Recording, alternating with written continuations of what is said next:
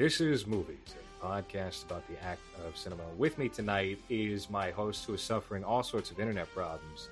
Hans, how are you doing? I'm your host. I'm good. For 2021, you're upgraded the host position, finally, after all these years. I'm taking over the show and kicking you out. That's how it's going to go. That will happen eventually. Yeah, but I still need to get someone that will do all the work for me. So I'll be number one on the hierarchy of it, but I don't want to do all the work you do. So I just need to find someone to do that. Who is the most dedicated follower or in the fan group on Facebook? Just pick whoever first comes to mind for you. Oh, fucking, I don't know. Don Grizzly. That's who it is. Don Grizzly. Buck Brutus. One of those two. Yeah. All right. We're going to be talking about one of the classic films of the 90s. Arnold Schwarzenegger's best of the decade. Was Total Recall 1990? Yeah. Maybe not best of the decade, but very close. Alicia Silverstone's finest. Yes, that we can absolutely say for certain. We're going to be talking about Joel Schumacher's magnum opus, Batman and Robin. Of all the dangers you will face well. Of all the thrills you will experience, no adventure is bigger than Batman and Robin. I'm asking you, friend, partner, will you help me? Arnold Schwarzenegger, George Clooney, Chris O'Donnell, Uma Thurman, Alicia Silverstone. Partners? Partners. Batman and Robin. This is the fourth film in the Batman franchise of the Warner Brothers saga. So I know you tried to correct Kenny on Twitter that Batman 66 was the original. It was not the original. There were two serials that came out in the 1940s, Batman, and another one called Batman and Robin from 1943 and 1949, respectively. And there was quite a bit of heavy racism in that first Batman movie. Have you ever seen any of the first Batman movie? Well, I've seen the costume. That's it. It's kind of like goofy looking, like very saggy, right? I think that's a very accurate representation of that early Batman, even though he doesn't have purple gloves or whatever. It fits the time. Dr. Daka is the villain. He's the first ever Batman villain on film, and it's clearly a white actor with some Mickey Rooney face. And Batman says certain things, and these are all quotes. This is not me saying this, so don't report this podcast to iTunes. But he punches a bad guy and goes like, "Take that, squint eye! Take that, Jap!" He says all this stuff while in fights. So it's cool. It's classic Batman, you know. And then that should be a drop. That should be a drop for the show every time I say a joke that doesn't hit. It's just you saying that. Yeah, when you don't laugh at my humor. Yeah. When I don't understand the joke and I just sit there quietly, my autism, not laughing. Right. So Batman and Robin comes out in 1949, and that has a villain called the Wizard, and the Wizard is like a computer hacker for 1949. So a computer in 1949 is a room of machines. Is it also the Wizard? Is it another yellow face, or is it just a regular guy? No, at that point they kind of evened out. You know, the propaganda wasn't as heavy, so it was just a regular old guy. And they had Captain America by that point and Superman, so they had the ones that it more naturally fit with. Then there's a break in between. Batman returns in 1966 for the Adam West TV show, and they do the movie the same year that the TV show premieres. And this movie echoes that quite heavily, but with a dose of 90s pop culture infused with it. And it's a total disaster. It's like I said, either before we started or at the beginning of the show, it's one of the all-time great bad movies. Yeah. What is your feeling and what is your thoughts on Batman and Robin? I want to think that I know what he was what he was going for. I just don't think that. I don't think he went far enough with the camp. I don't think because to me it feels like he's trying to bring the 66 tone of that Batman TV show into the 90s. But I don't know if it's just that it's an awkward fit with the 90s and how everything used to work in the 90s. But for whatever reason, it just didn't have the charm that the series from the 60s has. I don't know if it was that just the performances weren't there, because I really didn't find any of them to be good. Everything. We got another hiccup. Oh my. No, okay, you're good. Got it. You're good. We're back. Okay. As I was saying, everything that Uma Thurman said felt very much like a light version of Jim Carrey's The Riddler. So it was just pretty much a sex swap or gender swap of that. Yeah. Bane seemed completely unnecessary. It was just a waste of the character that had a very... You didn't like him yelling Bane every 20 minutes? I like that they tried to use or a little bit of the origin from the cartoon with like the whole, fluid muscles thing, but then it just ended with them just disconnected him and that's it. So it was kind of anticlimactic. And then I think Schwarzenegger, you can tell that he's going all out, but it's just, I don't know. It just, a lot of the lines, a lot of his lines needed like a take two, I think, because I see the joke, I see what you're trying to do, but I guess it's just his accent or like the way he delivered them. But sometimes you have to rewind a little bit to make sure that he said the thing that you think he said, just because of how he's delivering the line. So even that, I didn't enjoy it as much as I remember enjoying it the first time I saw it. But yeah, I just think that he should have gone a little further with the camp and not so much into set pieces. There were so many fucking set pieces. There were a lot of set pieces.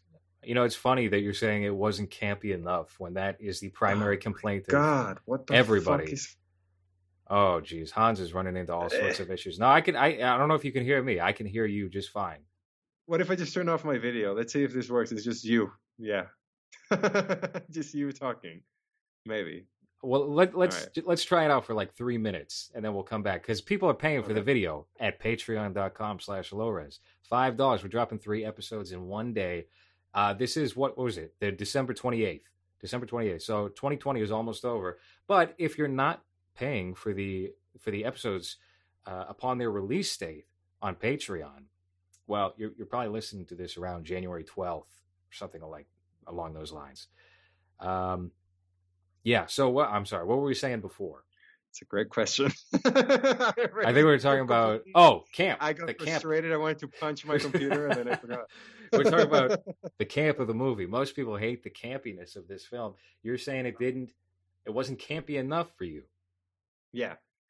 If you're going for it, you can't play it off as cool. I think that at times this movie tries to make you believe that some of the things they do are cool, especially with the Robin character and his bike and his leather jacket. And I wish he had gone in a not a serious way of presenting that, I guess. Like, none of it is cool. Like, none of it, maybe in the 90s. I don't know if it's just me seeing it with 2020 eyes of being an old man, but none of it felt cool. It just felt like this is an old man trying to convince a young person that this is what they're supposed to like or think it's cool, I think I get what you're saying. I mean, I don't know if I agree with the notion that this movie wasn't campy enough, but I can't imagine it being campier, to be honest with you. Yeah, I don't see this as less campy than the 1960s TV show. I think it's actually more campy. Okay, maybe it's just that I just don't think it's as charming as the other one. A lot of it feels a little forced, and I really dislike George Clooney as a leading man. I thought he was supposed to be charming, and the reason why they pick him in roles is because he's charming, and every time he's Bruce Wayne, he's awkward. He feels uncomfortable. He feels like... Because he knows he's in a bad movie. He knows he's in a shitty movie and the lines are terrible. That's why. Yeah, but they're not high. They're hiring to just deliver those shitty lines with your, ER charm or whatever the fuck what he was up to at the time. I don't even know. But And in this, like, there's a line when a Poison Ivy asks him about, or whenever he meets the girl, and someone asks him about marriage, and he goes like, marriage, and it's just like, what is this? You know, you're supposed to be the charming guy, and there's nothing charming about this millionaire that's supposed to, you know, everyone's supposed to like. He's also hardly in the movie, you know. I don't think that there's a single. I mean, we were talking about how that's a benefit to Batman 89, that Batman is kind of a backseat character to the Joker, and you don't know much about this character or his backstory, really. We only find out midway through the film that his parents were killed. We don't open with that origin story. Mm-hmm. And you don't get a whole lot of that.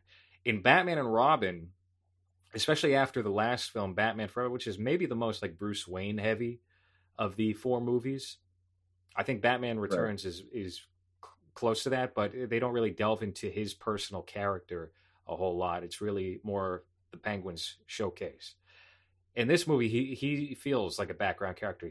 Clooney isn't first billed. Schwarzenegger is. Yeah. And there is not really an equal division between his character, Mr. Freeze, Poison Ivy, and even the Batgirl character, which I think absorbs more of the movie than Batman. I feel like Alfred absorbs more of the movie than Batman himself.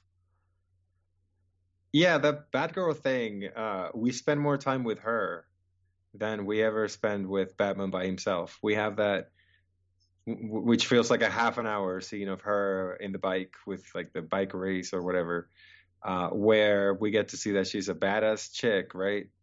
We don't have anything like that with Batman. He really feels like, I don't know if they were thinking of doing like a you know, Batwoman robbing thing, but it really feels like this is the third most important character in this movie, you know. I guess it's because we've seen more Batman than Robin and her, so hey, let's spend time with them. But at the same time, like you just said, the time that we spend with Batman in the other movies, we never really get to know him that much. We don't really get to see him interact with many people until we get to Forever.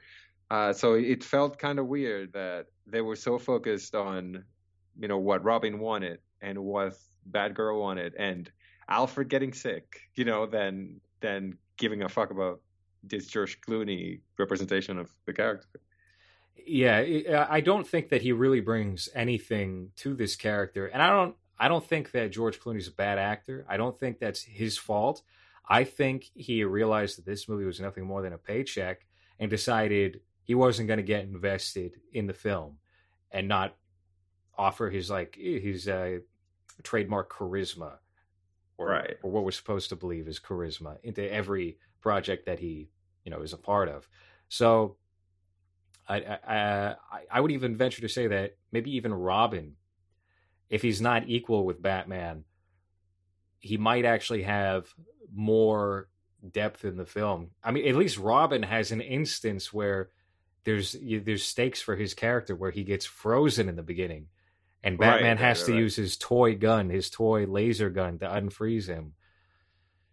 The whole movie sucks. It's just it is everything that has been it's been summed up to being a film to sell toys over the past 10 years, and it couldn't be more evident with the exchange of a new Batmobile or the costumes from the last film, and how, you know, Freeze, Batman, Robin, maybe even Batgirl, they all wind up changing outfits, and then the toys that were sold for this movie, they don't even look like the characters half the time. I remember the Bane action figure, because I was a boy and I saw this movie in the theaters, the first Batman movie I had ever seen in theaters. And I got all the action figures naturally, very excited about this film. That's the first I even heard that there was a Batman and Robin movie coming out. I was going to Toys R Us, looking at the action figure aisle and seeing Bane. And I was like, Bane? Bane's such like a C-list villain. I'm surprised he's going to be in this movie. And the action figure of Bane looks like Bane. It looks pretty cool. He's muscly. He's got the mask. He looks intimidating. The Bane in this movie, as found behind me here, has what's his name? Juan Luis Lopez or some shit. Yes, he's a Mexican immigrant rapist in this movie. Yeah, and out of Home Depot outside. He's picked him up, pumping full of toxins, and yep. And he's played by Jeep Swenson, who strategically died before the release of this movie, so he wouldn't have to bear the pain of being in such a travesty. They just paint his arms yellow, and he says Bane over and over again. At one point, I think he's wearing a fedora and a trench coat. That's cute. And the Hulk wears a suit. Yeah. It's not a good representation of the character. It's its own rendition, similar to the Tom Hardy one from Dark Knight Rises. Very different from the comic book or the animated series at that time. Mr. Freeze. What do you think about Mr. Freeze and his puns and his outfit here? Sorry, I'm truly retarded, and I unplugged my Bluetooth headset by mistake. Could you repeat what you said? I was asking you what your feeling was about Arnold's performance here as Mr. Freeze, who is top billed. He is the star of the movie. His entire backstory is the focal point of this film. It's all about reviving his wife. They take that from the animated series. What did you think of this interpretation of Mr. Freeze in the film? I thought he was enjoyable. I thought you can tell he's having fun with it. I don't know if it's a language thing, but I kind of wish that we had different takes of his lines, just because at times it feels like, I don't know if he understands exactly what the pun is or what the joke is in the line. So a lot of the time it kind of doesn't really hit. But you can tell he's trying. You can tell that he's just having fun with it. He's not, I'm sure that someone that's just used to being the body, someone just told him, hey, you're actually going to be saying jokes in this thing. So I'm sure he was excited by it. And he's the only one, I think, that gave like an enjoyable performance, or that seemed like he wanted to be there, I guess, Yeah. I don't understand why the suit has nipples. I don't get that. Wait, hold on. Mr. Freeze's suit has nipples? Yeah, I don't know if it's more like areolas than nipples. So he has like he has glowing pecs, but then it has like two little circles that are like silver. So they look like he's areolas, and I was just confused because it's like an armor. Why do you need? But yeah, he was good. I enjoyed him. I agree. I actually think that Arnold Schwarzenegger is the one redeeming aspect of this movie, simply because it does seem like everyone else. Maybe it's hard to get a read on Chris O'Donnell. He just seems like he's a void. Like his head is just empty. He's a perfect actor as far as that goes. But Arnold Schwarzenegger, you can tell, he's the only one getting a kick out of what he's doing. Probably because he has the most to chew off in this film. He's got a cool costume for the 90s for a comic book character. He gets to offer his rendition of a character that previously, aside from the 1960s show with a couple of forgettable, like fat bald guys that were in face paint, he gets to give the definitive rendition of this Mr. Freeze. And I think he does for what this is. If this was an episode of the 1960s TV show in the modern day, he's the perfect villain for that. Poison Ivy, on the other hand, I feel like a lot of people have come around to Uma Thurman's performance as Poison Ivy in this movie, but for me, it's just too one note. But I mean, look, that fits with the rest of the film. Mr. Freeze is kind of one note. Actually, no, he's not one note because he has his. No, he's not. No, he's not. Yeah, I'll walk that back. He does have his moments where he's a more sympathetic character and has like emotional. Yeah. He's very sad about his wife. Yeah, and he's very angry about his wife when he sees the little TV that Batman shows him that's in like a Batarang or some shit. Right. At the end, where it shows just like a scene of the movie. It's not even from a different. It's not even a different POV. They couldn't put a VHS filter over it or anything. No, it was shot with an Arri Alexa. Yeah. So yeah, no, you're correct about that. I mean, obviously Bane is the most one note character here, but Poison Ivy is not far behind with her. Just I'm gonna be a slut in every scene of this movie. I'm gonna slut it up with. I mean, but that's the character. That's Poison Ivy, right? So I don't know. It's just. It was just too much, I guess. I think one of the things that really affected my viewing experience was how long it is. I forgot how long this thing is, and it just feels completely unnecessary because they don't do anything interesting in the story that would merit the length. And something that I noticed a lot was that was a lot of set pieces. There was a lot of long scenes with this larger than life action.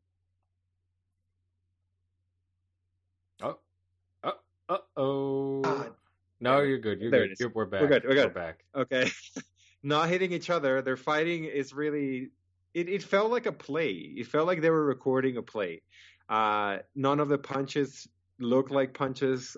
He does a trick with the camera where he puts things in between Batman and the camera. So whenever he's about to hit, the camera is either blocked by the body of the bad guy or blocked by something else that flew on camera. So none of the fights look like fights. They look more like a ballet or something that's set up like that. Like Batman on ice. Exactly, yeah. Well, at the beginning, he's skating, right? They're literally on ice, yes. Yeah. And then you have the whole intro, like Poison Ivy intro, is just another musical where they, bring her in arms and she has like their whole number that's like 10 minutes. Then there's the scene with the motorcycles. That's another very long scene too. So I don't know. Maybe what's the cut that you got? The deassified 26-minute camp remover that I received in the mail. I think it's on YouTube now. It must be on YouTube now. But I received a version of Batman and Robin when I was a child. People, grown men, adult men, just sent me DVDs in the mail, and this was one of them. And it reduces the film to a much more feasible length and removes everything that is egregious about it. Yeah. The alpha cut. That's what it's called, right? Yes. The alpha male cut. But I don't know. I think that soured my viewing experience. I forgot how long it was. And now, if you're going to make a 2-hour movie, you need to give me something to watch. Because otherwise it ends up being something like It 2. That was like 2.5 hours. And the whole time you were just like, are you going to do anything with the story? Or is it just set pieces that lead nowhere? Which is kind of what that movie ends up being. Another one that's like that is Wonder Woman 1984 that I saw. I do want to talk about that movie with you because you watched it and you did not rant about it, but you left your review to a few words. You said, I did not like it. Yeah, I haven't finished it. Oh. That's because I was intoxicated at the time and I was very confused because the things that I was seeing on screen didn't make any fucking sense at all. So I was like, okay, this must be me. So I would just rewind it and then the characters would say the things that they would say and I would still be like, no, hold on. There's no way that they're just changing everything about this universe again. So this movie doesn't fit anything with the other ones. The tone is completely different as even the first one, where you don't really know what you're supposed to be taking seriously. I'll tell you what, it reminded me a lot of the tonal shift from Batman 89 to Batman Forever. It's not the same audience. They're not going for the same audience with this movie that the first Wonder Woman movie did. And I think people rag on them all the time. You rag on them all the time, Hans. Zack Snyder, I think, is responsible for that tone of the first Wonder Woman movie that made it watchable. And then we see what happens when you just have Patty Jenkins and probably Gal Gadot, now that she's a star, has probably more creative input. And then the studio is like, well, Shazam was a hit. Shazam was the unexpected hit. We should go more in this direction as opposed to just separating the tones of these different movies and letting them be their own thing.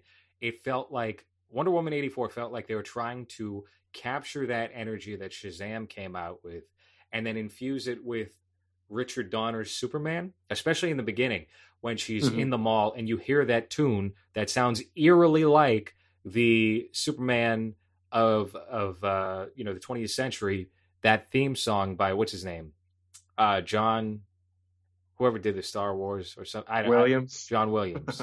Yeah, sure. So that iconic theme, they're trying to capture that essence so bad. And I put out a tweet. I was like, Wonder Woman 84. They put 84 in the title to remind you it's 80s because nothing about it feels retro whatsoever. Everybody always gripes about, and I'm certainly guilty of this, Stranger Things not capturing the 80s correctly or capturing like a snapshot of the 1980s. But Wonder Woman 84 has nothing about it that feels 80s. The jokes in the movie, which are painfully unfunny, are related to the 80s. But nothing about it looks 80s. Nobody's acting like it's the 1980s. But I don't know. I can't say that it's a bad movie because it just feels like a kid's movie. It feels like a dumb kid's movie. It was really weird. Again, I haven't finished it because I was intoxicated at the time, so I was wondering if it was me. Because I tried to make it fit into what I guess DC is not trying to do anymore, which is, fix the whole Justice League thing and continue with this. I guess that's dead now. Because this doesn't, I can't imagine this character fitting a serious Zack Snyder movie anymore. And I understand if you're trying to do that with something like Guardians of the Galaxy, that's like its own little thing. But Wonder Woman is one of the main Justice League characters. She's one of the leaders, right? So how are you going to go from goofy, sassy Wonder Woman in this movie to now she's serious again, and all the little jokes and the little ha-has that you have in this movie, never mind, she's serious now again. Yeah.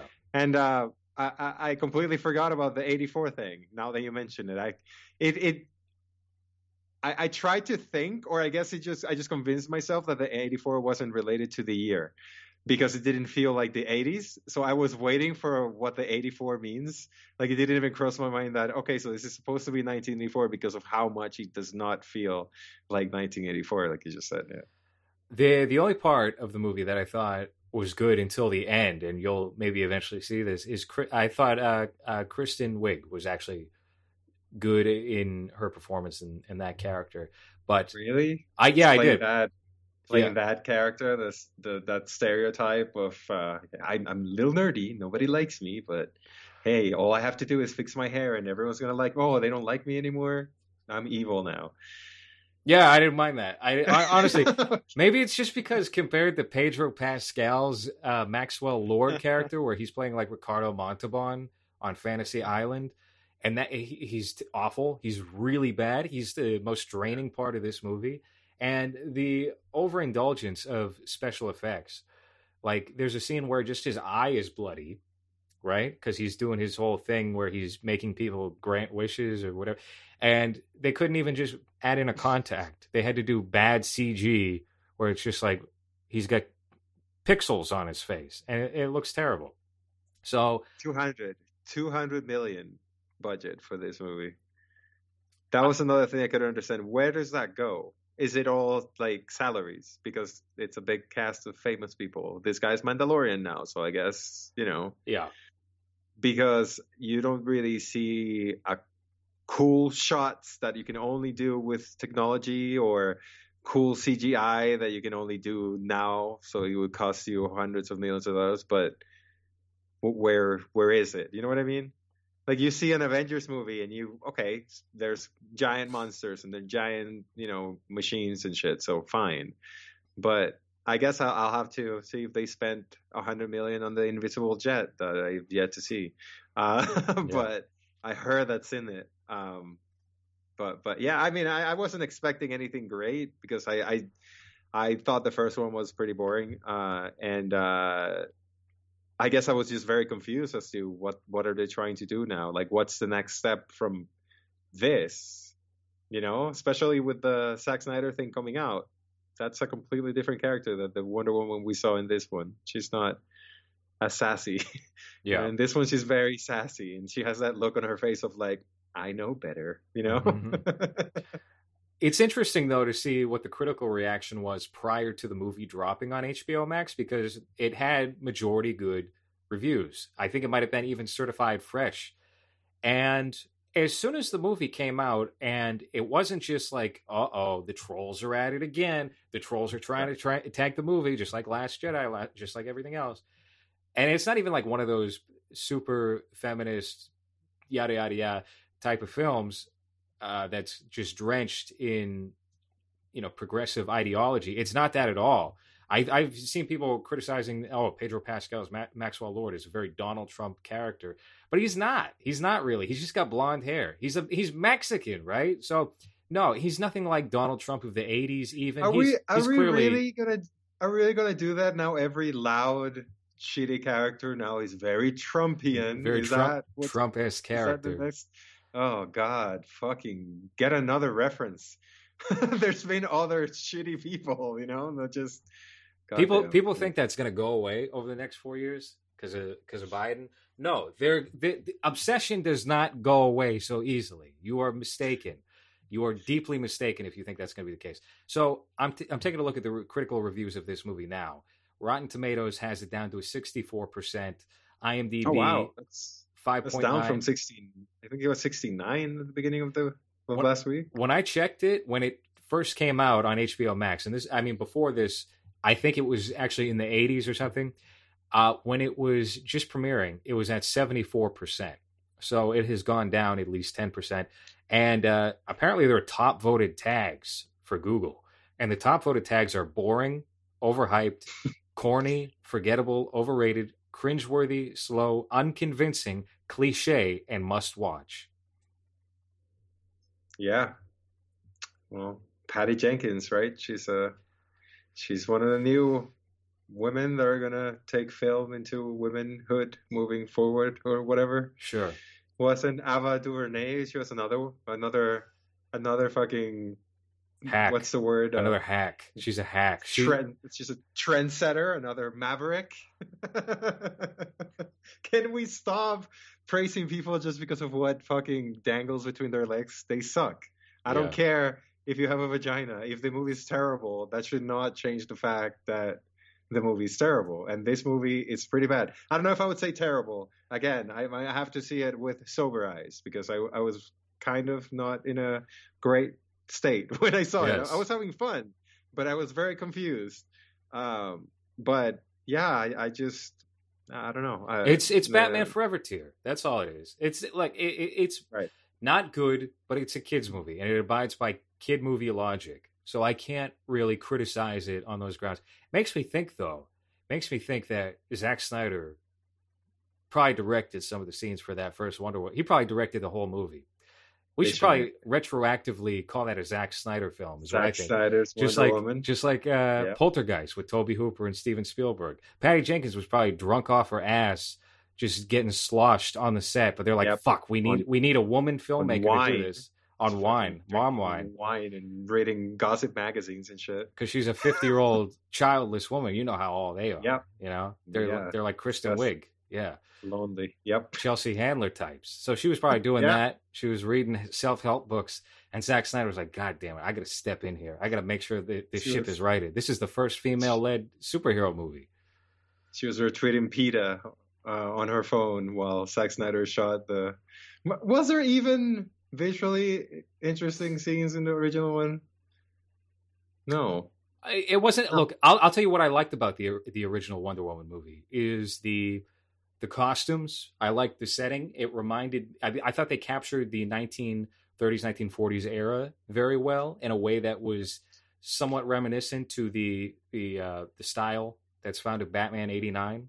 But obviously, they fully leaned into that to fit the era, and I thought it worked great, and it made it feel unique among the other superhero films because it does take place in a different time period. They nailed that, and then completely lost that quality with this movie. You would think it would be easier to nail the 1980s since everybody else has, and they got rid of the writers, right? Did they? It wouldn't surprise me. I think Patty Jenkins took over the writing on this one, and so what happened? Let's see, Patty Jenkins.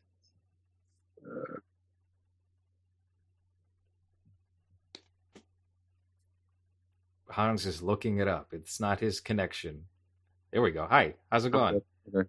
Okay, good. That gave me a couple of seconds to look for the writer. So, Patty Jenkins, Dave Callahan, who wrote that Godzilla movie. It's great. That second Zombieland movie. It's great.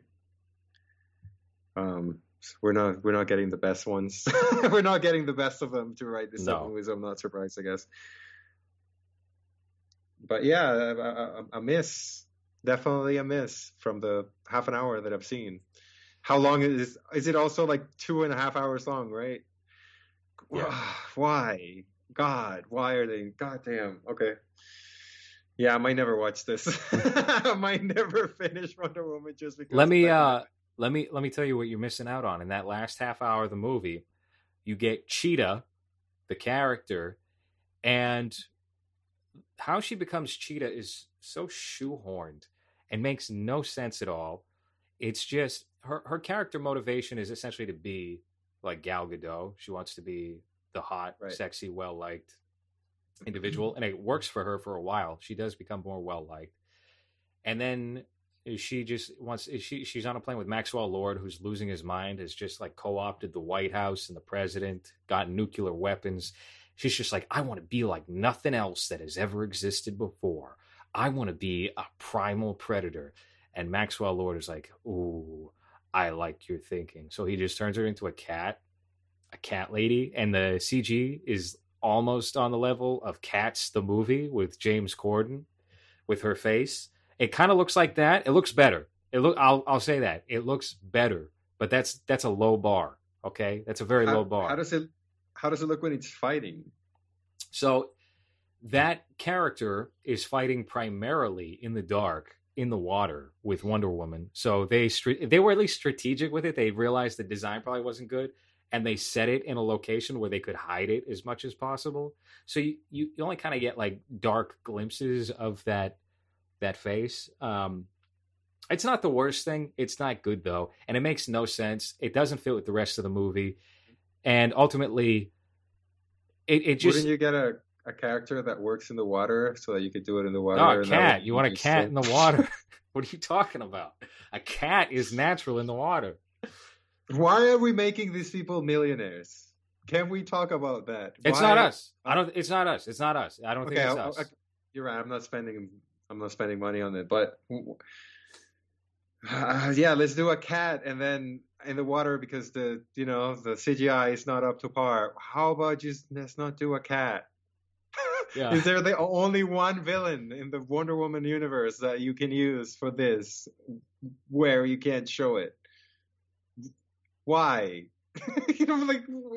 What are these people thinking? And again, what's the next step? What's coming after this? Wonder Woman 3, 1994? I don't know. Flannel? I don't know what. Yeah, that really would be. She's kind of mean now. She's got like a very like. Here's what I want to know. Attitude to everything, and what's going to happen when Gal Gadot starts aging? Because technically, how old is she? She's in the 30s, right? I think she might be 35 or something. She's going to start aging soon, and there's only so. I mean, you're either going to have to pull out the visual effects, or you're just going to have to accept it, and then it's going to be like a Hugh Jackman situation where it's like, even though this movie takes place around the time of the first X-Men, and he looks completely different now. I think it's probably just going to be one of those situations. Better not to analyze it too much. It's just Wonder Woman 4. Her face is very smooth now. Yes. Her face is weirdly smooth, even smoother than when she was young. I don't know. I think, well, I already saw a couple of articles claiming that it's made so much money already, right? Because, of course. There's no way to measure that.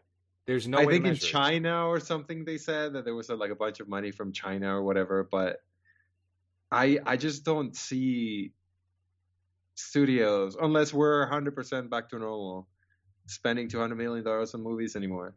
And especially if this doesn't go well, hopefully it'll make them focus that money on projects that are actually worth making. Once they start, not getting the returns on these movies because they're not on theaters, but it just felt like such a waste of $200 million, It's like, where's that money going? I don't get it. And before, when you could see it in the theaters, then fine. You know, I'm sure the sound or some of the visuals look better in the theater, but I don't know, 100 million for something like this to watch at home. I don't know. It was all to Patty Jenkins' wine budget, her wine crate, her winery. yeah, and her couple of gay best friends that hang out with her the whole time. Yeah, that's right, Patty. Come at me. You're completely right, because this kind of movie is not going to float the same way on streaming that it would in the theater. People go see a Marvel movie in the theater, they get wowed. They get wowed by the special effects, by the spectacle, by the stakes that are involved. Oh, the world's going to blow up again? Then we get to see a shot of outer space and then the CGI suit? That's not going to work. That doesn't work for a 2.5-hour movie on a streaming platform. So I think the day of this type of movie is going to be over very soon. I think it's going to be turned into a TV show. I think that's what Disney's prepping for right now. And, you're complaining about Batman and Robin being too long, but comparatively, this is where it's gone. Hours. The balls on this, people. 2.5 hours of a Wonder Woman movie. Where does a lot happen? I'm sure that not a lot happens. No, it's Maxwell Lord granting wishes and decaying and trying to get all the world's power, and then we have a fight at the end. There's a good 40 minutes of this movie where it's Gal Gadot as Diana Prince interacting, working, doing this and that can be cut out. And the whole Steve Trevor Returns plot is trash. I mean, we knew that was going to happen. I thought it was a cool note to end on, that you kill him off in the first movie. But of course, it was never going to last. They have to. They'll bring him back again. They do another sentimental send off, like, I'm really dead. I'm not this guy. I'm some other guy, and I'm back. But now I got to go. Do they keep that going throughout the whole movie, where we see him as this Steve? What's his name? Steve Jobs. Yes. Steve Jobs. But it's because she sees him like that. But everyone else, God damn, just fucking get another actor. Just, what are you doing? God damn. Okay. So what you're saying is that this is not Once Upon a Time in America. It doesn't need to be 3.5 hours. Right. Yeah. No, certainly not. Okay. It's not Zack Snyder's Justice League. I'll tell you that right now, which we're going to get in like 2 months. I'm hyped for that. That's going to save the theater. 4.5 hours. Wonder Woman's back. That's 4 episodes, right? Or is it 2? I think they're doing a movie. I think it was originally supposed to be cut up into 4 parts, and now they're just going to release it as a movie. Just a 4-hour movie? Yeah.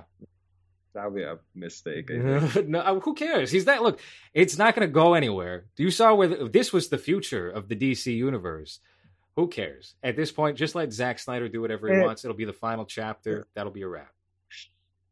And honestly, if they cared so much, they wouldn't have given him as much money to redo the whole thing again. So I guess it's just go with it. What we tried didn't work, so here's a bunch of money, and let's do your vision and see how that goes. So fair. Yeah, we're really looking forward to the episode that I'm sure we'll do the day after it comes out, because you'll be hyped with so much to say about it. Maybe we'll see. I don't know. I'm not like a big Justice League guy. I like Zack Snyder as a director. I didn't have as much interest in the movie when he was still on board before they fired him or whatever, as I did Batman v Superman. I thought that was going to be the more interesting of the two. And he's I think we talked about this before. He's doing a different version of Batman v Superman now too. But we should really get back to Batman and Robin. Right. How about that? Which is going to be part of the canon DC EU very soon. Once Michael Keaton gets in with the Flash, Ezra Miller, on the stand on CBS All Access, sponsoring this show today. You watch that. Yeah. Don't watch it. It's terrible.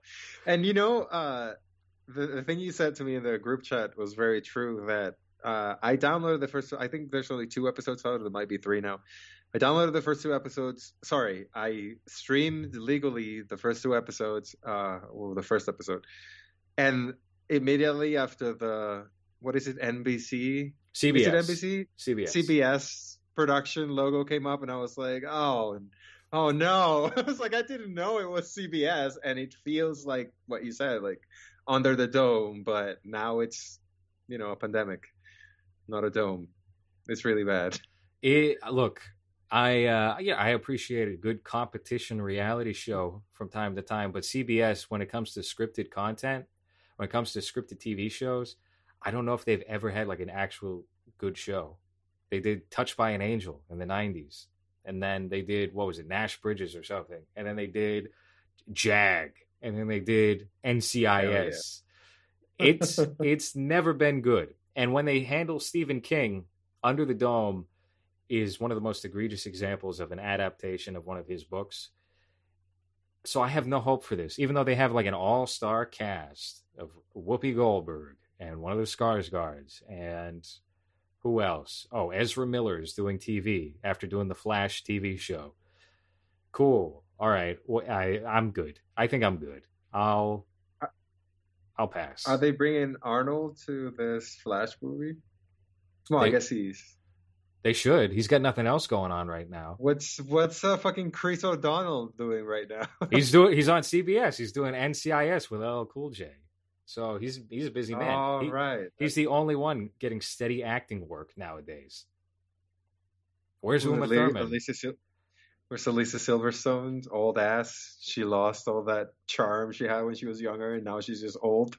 Great, let's watch that. She's been putting out breastfeeding advocacy videos. I think she's an anti-vaxxer person, and she's fallen apart too. So.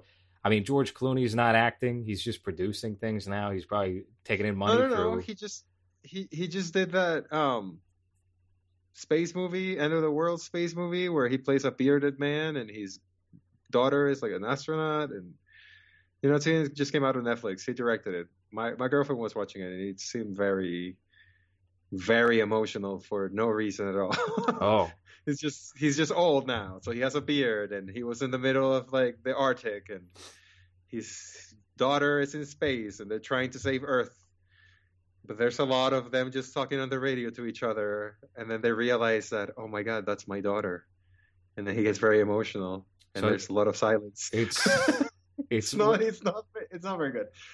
It sounds like either Frequency or Interstellar. What? Derivative. I think it's called Midnight Sky or something like that. I think that might be it. But yes, it's terrible. It's not very good. Just in case you wanted to watch what George Clooney's up to. Why don't we talk about Batman and Robin again? All right.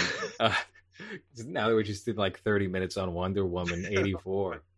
Should this just be 4 episodes now? 4 episodes? We'll cut this up into 2 parts. What else is there to say about Batman and Robin? It's very gay. It is extremely gay.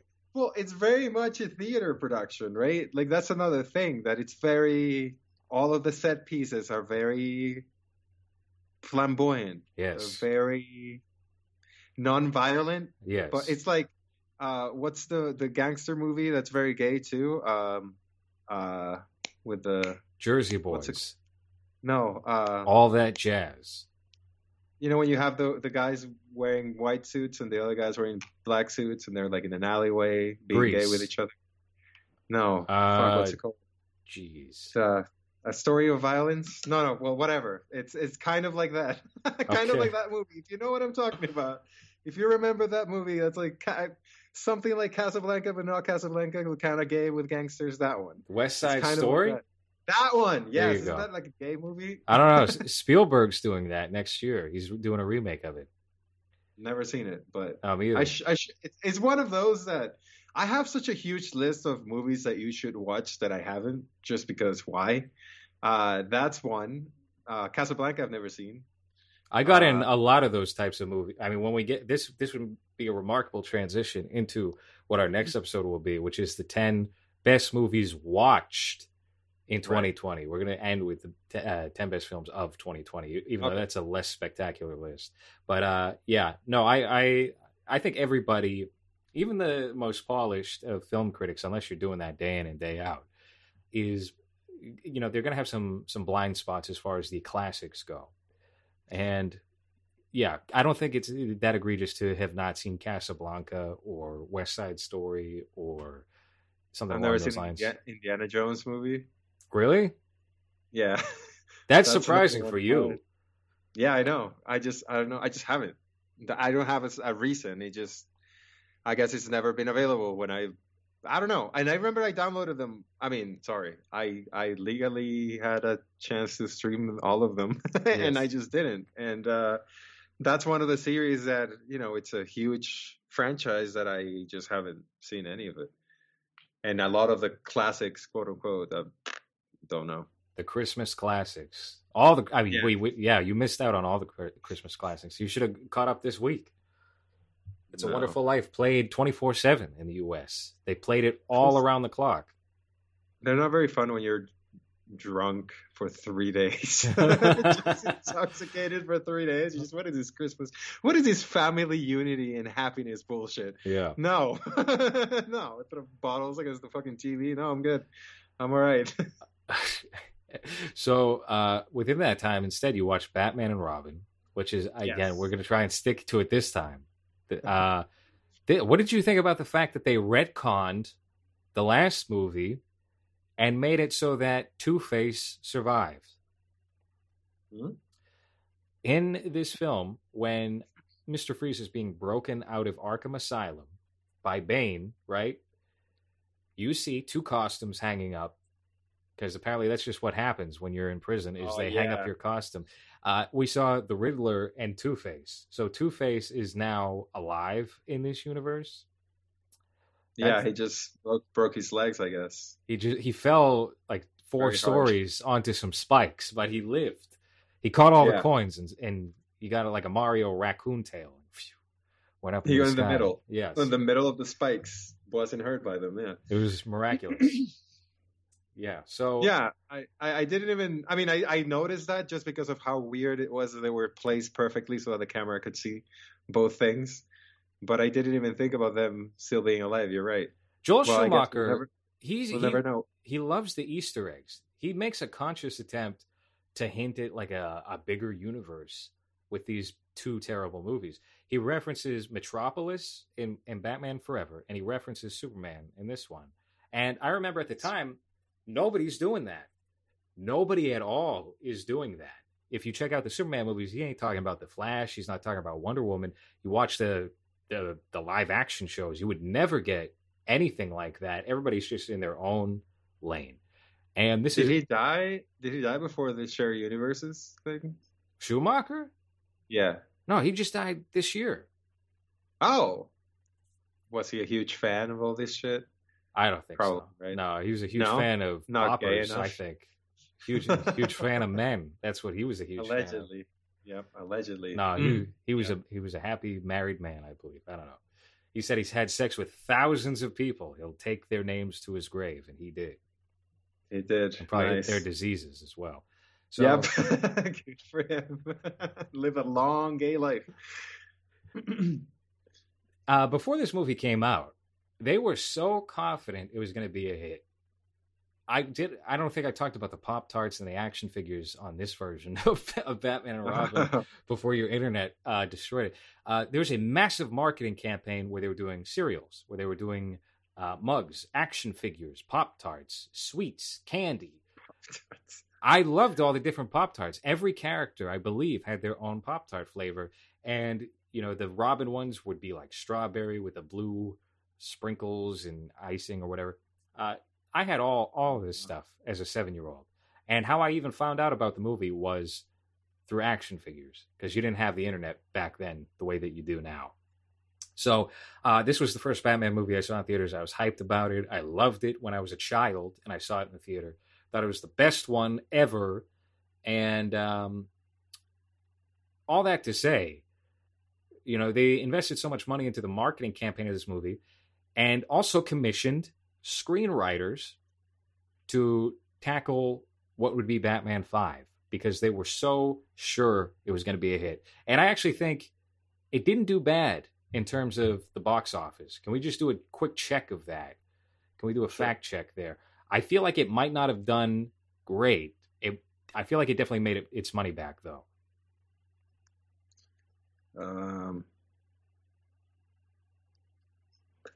Let's see. According to Box Office Mojo, it made 238 million worldwide. And the budget was probably like 150, right? So let me see budget. Where does it say? It's weird to see that. I've never seen this website on my phone. The budget was 160. So it was a hit. It was a hit. Let's make that clear. Well, I'm sure that with the marketing cost, that 160 went way up. They just, don't factor that in. But I'm sure they sold a lot of toys and a lot of Pop-Tarts. Maybe that. I think it all gets. Why? I think the budget does get factored, or the marketing budget gets factored into the overall budget. I think I might not. I'm not 100%. Maybe not. That might just be Warner Brothers' own spending. But yeah, you would have to think that this movie made a killing on the action figures and this and that. So they probably made dividends that way as well. So it's kind of strange in retrospect that it took 8 years to get a movie in motion. And also that they didn't greenlight Batman Triumphant, which was going to be the fifth one. There were a couple of different scripts that were written. There was more than one. They commissioned a few different writers based on the direction that they wanted to go in. Because I think anyone known, yeah, writer known, yeah. For what would have been the continuation of this one, it was Akiva Goldsman, or is his name Goldsmith? the Hollywood genius who did It's a Beautiful Mind. God damn that fucking guy! He wrote a version of the script that had the Scarecrow as the main villain, and it would have also featured the return of the Joker in a dream sequence. And I think Harley Quinn was in the movie as well. And there was talk about we're going to bring back Jack Nicholson for this small role in the movie. And Nick Cage or Howard Stern is going to play the Scarecrow. And then Courtney Love is going to play, or Madonna is going to play Harley Quinn, who is going to be the Joker's daughter in this fifth version. Old Harley Quinn? Well, Madonna would have been, what, like 40 at the time? I think Madonna was in her mid-30s at that point, which is old for a female starlet. So, yeah, especially for a Harley Quinn character. Right. Now, sorry, I don't mean to derail things, but I completely forgot about Akiva's writing credits. And this guy, he gets a lot of work. It's all shit. You got Star Trek Picard, you got Titans, you got Star Trek Discovery, The Dark Tower, Transformer, that's the last night, Rings, you got I guess Fringe, that TV show was fine, Angels and Demons, Da Vinci Code, Cinderella Man, I, Robot, Lost in Space with Matt LeBlanc, Batman and Robin, Batman Forever. Boy, Well, he's rich. That much is certain. I guess that's so much we can say, that he's rich. He's a producer in Dr. Sleep. Where it's like, I guess shit just attracts more shit. But yeah, that's so he was considered for the sequel to this. No, he wrote it. He wrote these scripts got written. They were all commissioned, so people were making. Have you read them? Yeah, I but not for a long time. I read them all when I was waiting to see what Batman 5 was going to be. So when I was like 10, 11 years old, I found all these scripts on the internet and I read them, but I haven't read them since then. So there was actually two versions of Batman Triumphant. One was that was the popular version. The other one was, there's a script that I think was called Batman Dark Knight, and Dark Knight was one word, where Man-Bat was going to be the villain, and Batman was going to go solo again, and we would see Robin and Batgirl murdered in the first 15 minutes of the movie, and I think Alfred was going to be killed. So it would have just been Batman versus Man-Bat, and maybe the Scarecrow had a part in that movie. I don't know. They seemed very heavily focused on going in a Scarecrow direction for that next film, though. So at a certain point, I think in 1998 or 1999, they were just like, we're done with this. I believe they were talking about Kurt Russell as a potential replacement for George Clooney if he didn't want to renew his contract for Batman 5. So once they decided we're done with this whole series of 4 films here, they took to Darren Aronofsky to do Batman Year One. And that would have been co-written with Frank Miller, who wrote the graphic novel of Batman Year One. And it would have been completely different from what his book originally was, where you have Batman who has no money. He's living on the streets. He's homeless. He gets taken in by a black auto mechanic named Big Al. And it would have been a hyper-realistic version of Batman that's kind of in vain to, that movie, not Kick-Ass, Super, that James Gunn did? Yeah. It would have been something like that, but set in a 1970s New York style location. And as far as I know, there has actually been, because of Joker, there have been some very minor rumblings about maybe getting this project going again. I remember the script was fairly good, but I don't think it would have worked at the time. I don't think that kind of movie would have been made and successful in the year 2000. Especially as a sequel. Well, maybe not a sequel, but just following this one. Right. Completely different tone. And the Nolan ones had not come out yet, right? No, we're still 5 years away from Batman Begins.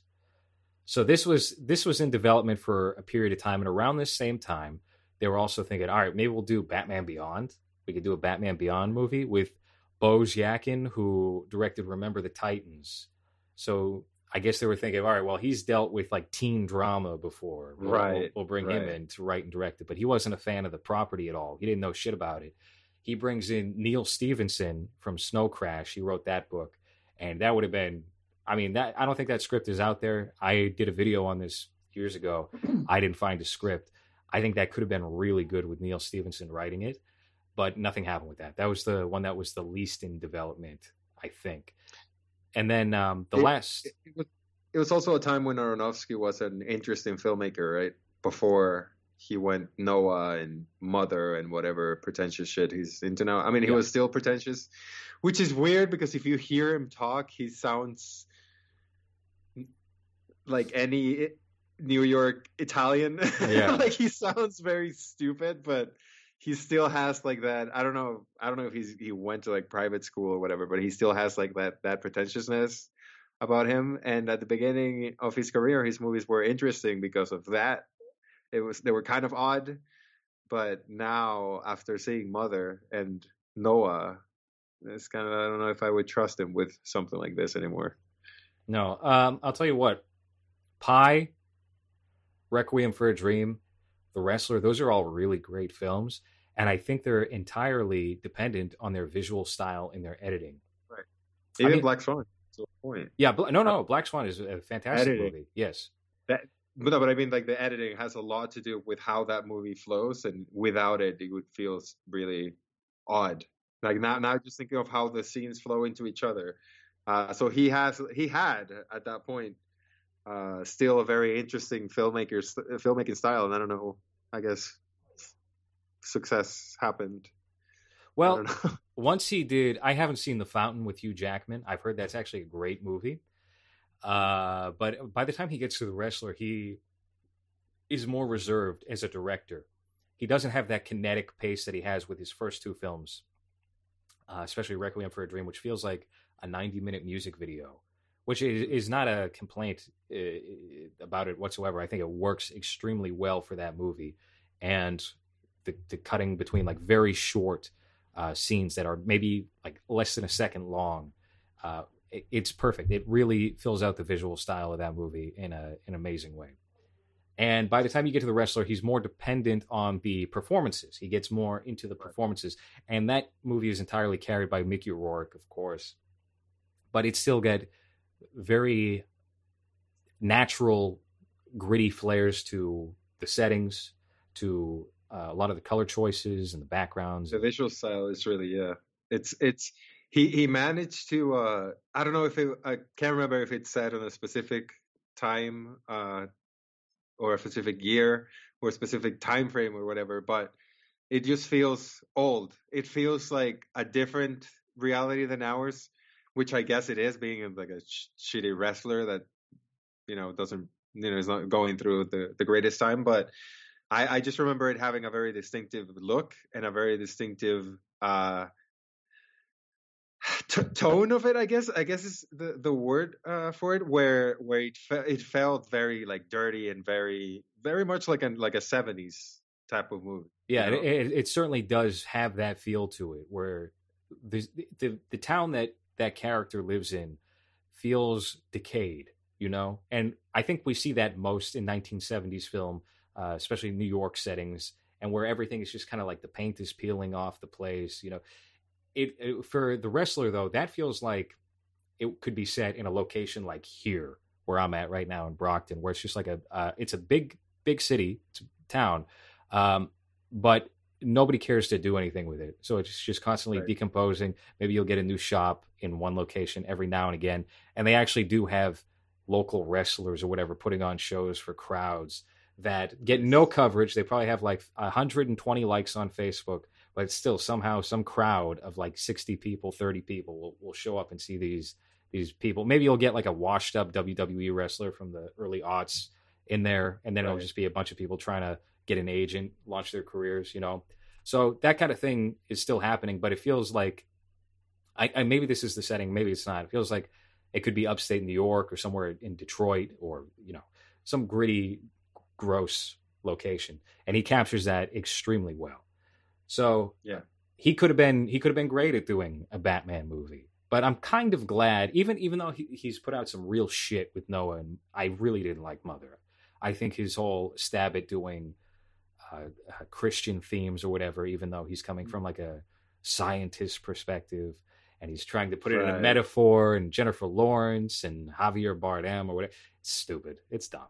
I don't care for that at all. Yeah. It's just you're trying to be clever, but you can't. I mean, I don't know if he can. And at least in this Mother movie, you could tell what he was trying to do right away. It's like we understand. Like we get. Is that all you? Okay, we get it. Fine. I don't have to sit for 2 hours going through this thing. So it would have been interesting if it was a young Aronofsky doing Batman Year One.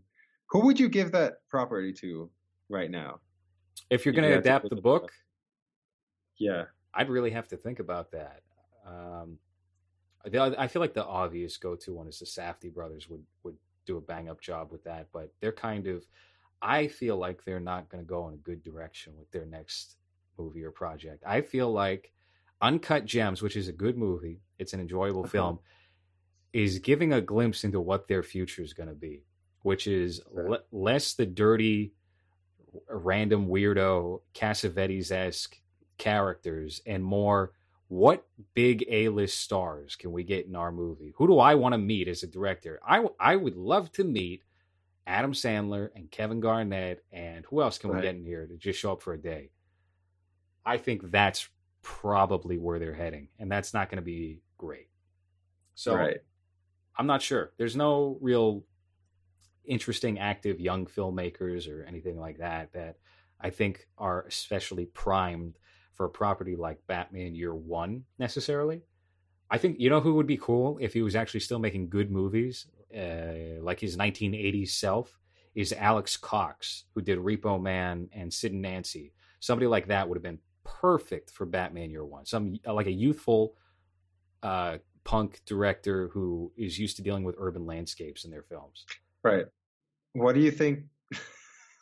What do you think is going to be Todd Phillips' next step? Then now that he's an Oscar winner.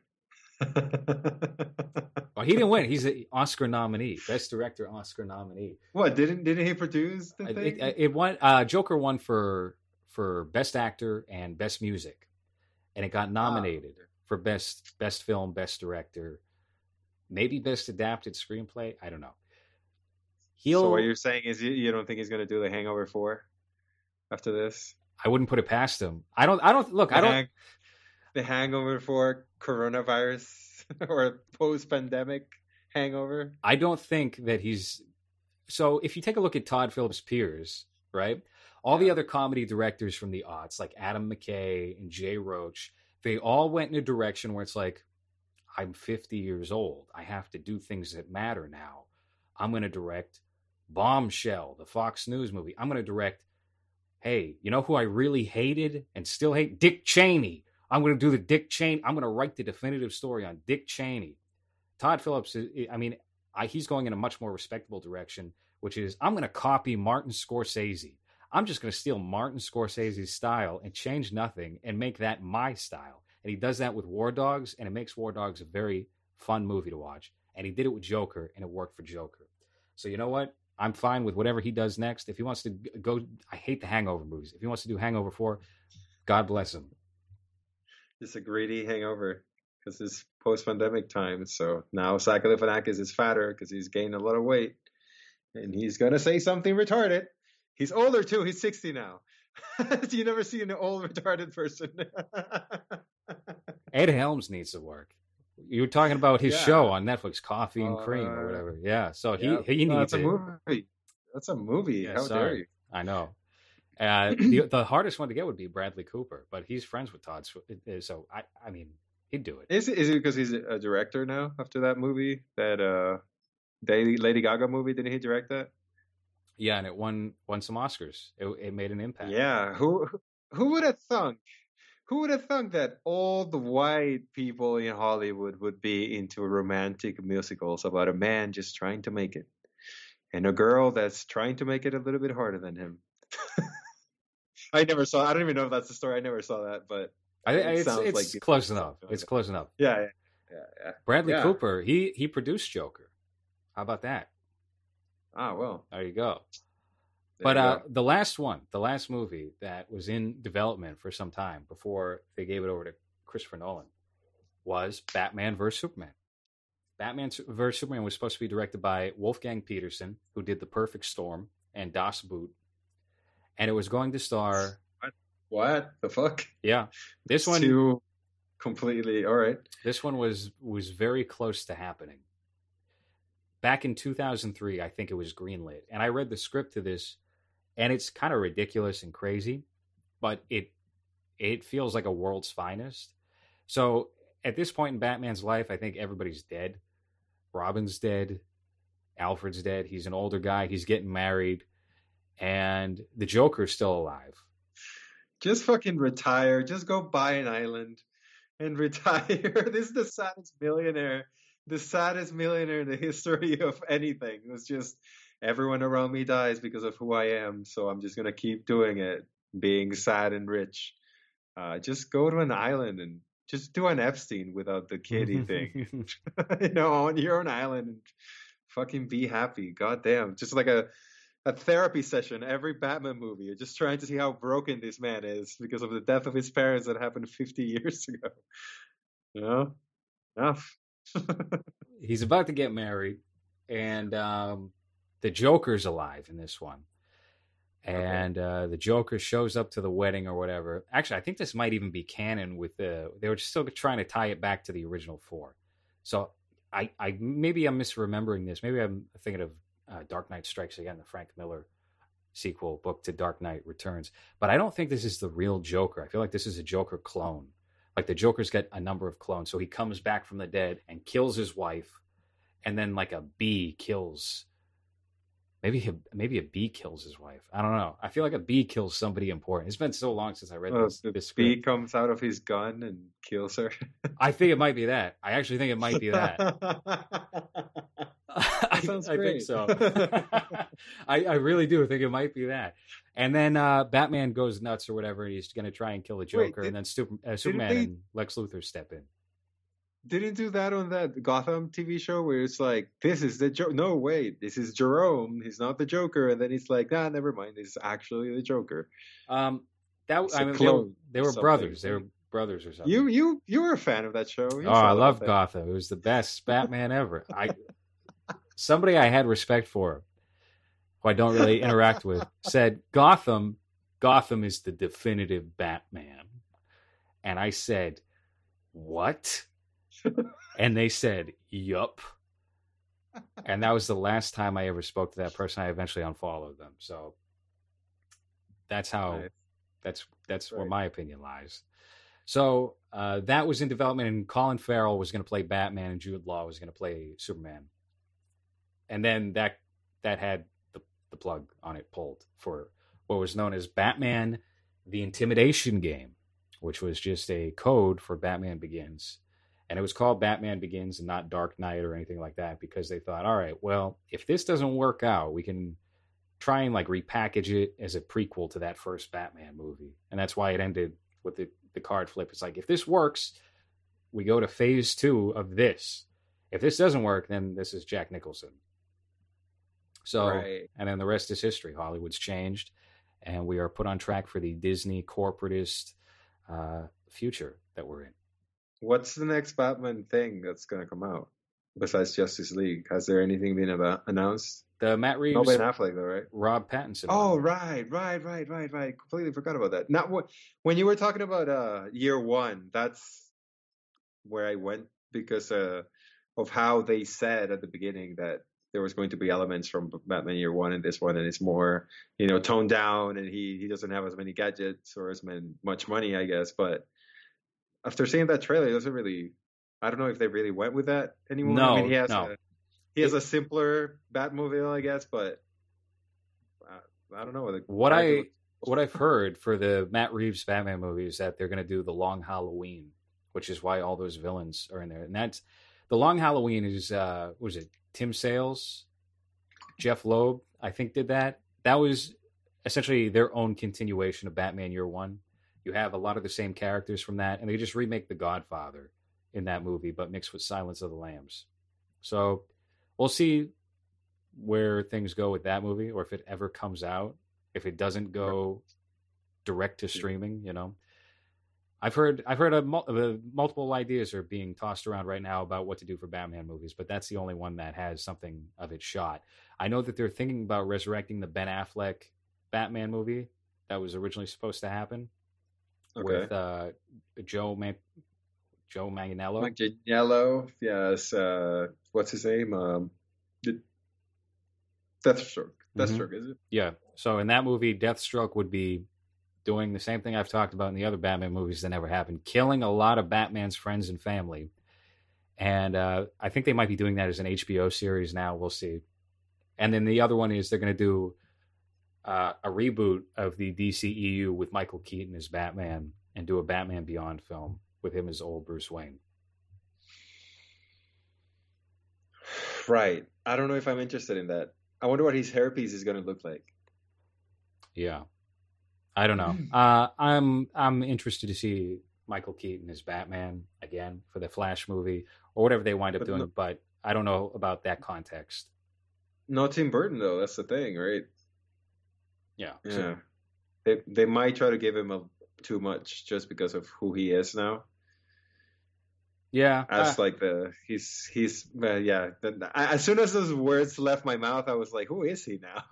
What has he done recently after his revival? Really? After Spider-Man 2, what did he do? Well, he did Birdman, he did Spotlight, right. He did The Founder.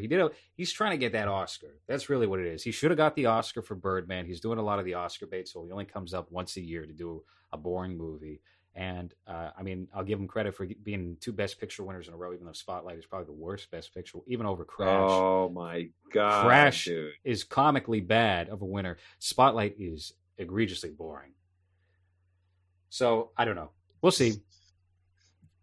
Completely forgot that. I'll also forgot that Spotlight won something. That was such a piece of shit.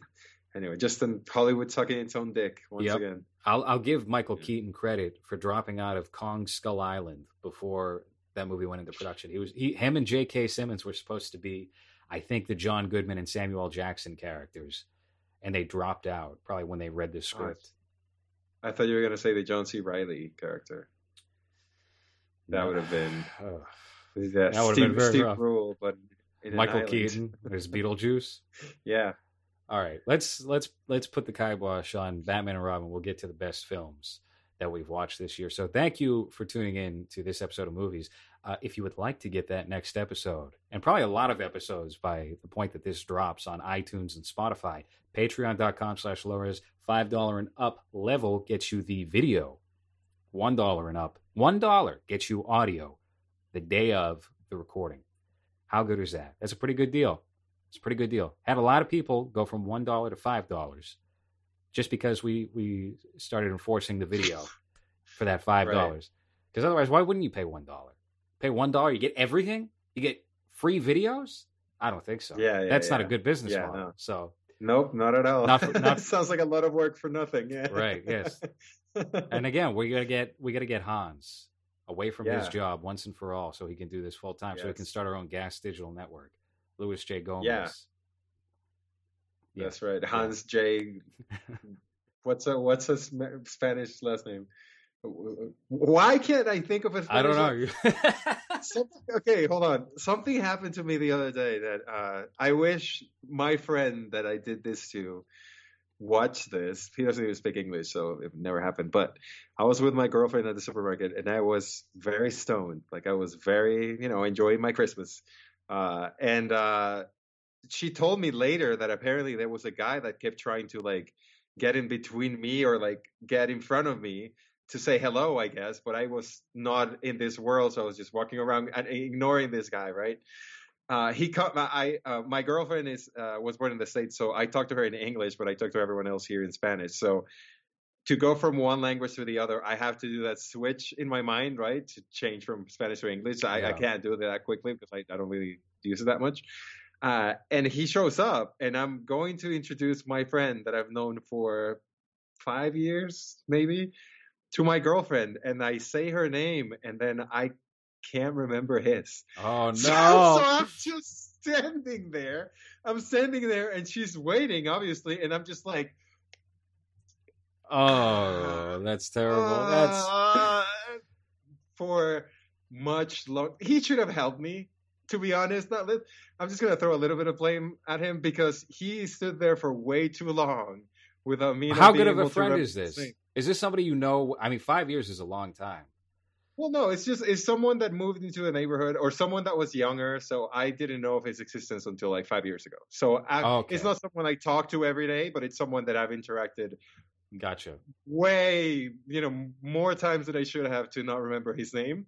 And then, so I just stood there and I like grabbed him by the shoulder and I was like, and I just couldn't. And then he just said his name and like walked away, and I felt really shitty about this. I don't know why I brought that. He probably thought, here's what he was probably thinking. You're trying to big shot him in front of your girl to impress her. Maybe. Be the big man.